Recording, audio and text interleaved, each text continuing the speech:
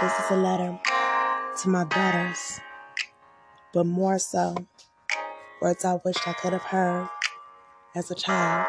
A letter to my daughters. Don't lose yourself, little black girl, as you walk through the halls of your elementary school, as you swing on the swings of the playground, even as your skin and your knees during recess get scraped up while you mastering double Dutch and hopscotch. Be bold. Don't lose yourself, little black girl. White walls, white faces, white noise.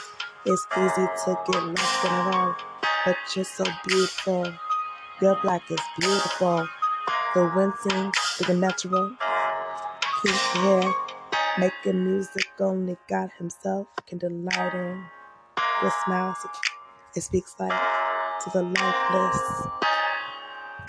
It speaks love to the unloved. Your full puffed lips are reminiscent of your elders and sisters. There are more than your family tree. They are your dynasty. And though they toiled in ships and chains, we are reminded of a vivacious heritage of life, culture, and vibrancy. Your royalty, my little dove.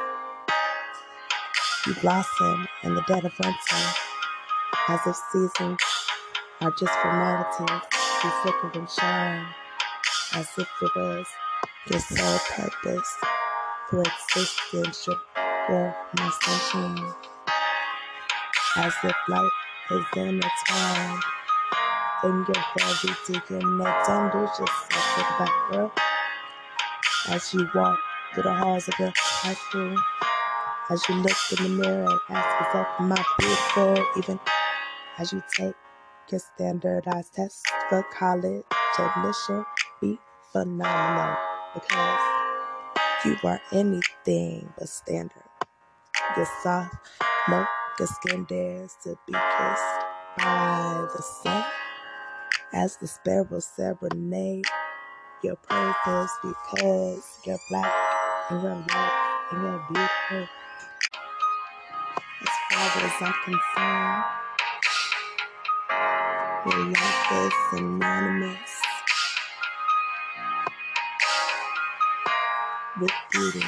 Don't lose yourself, little black girl, as you walk through your college campus, as you watch music video, some television, and listen to the radio.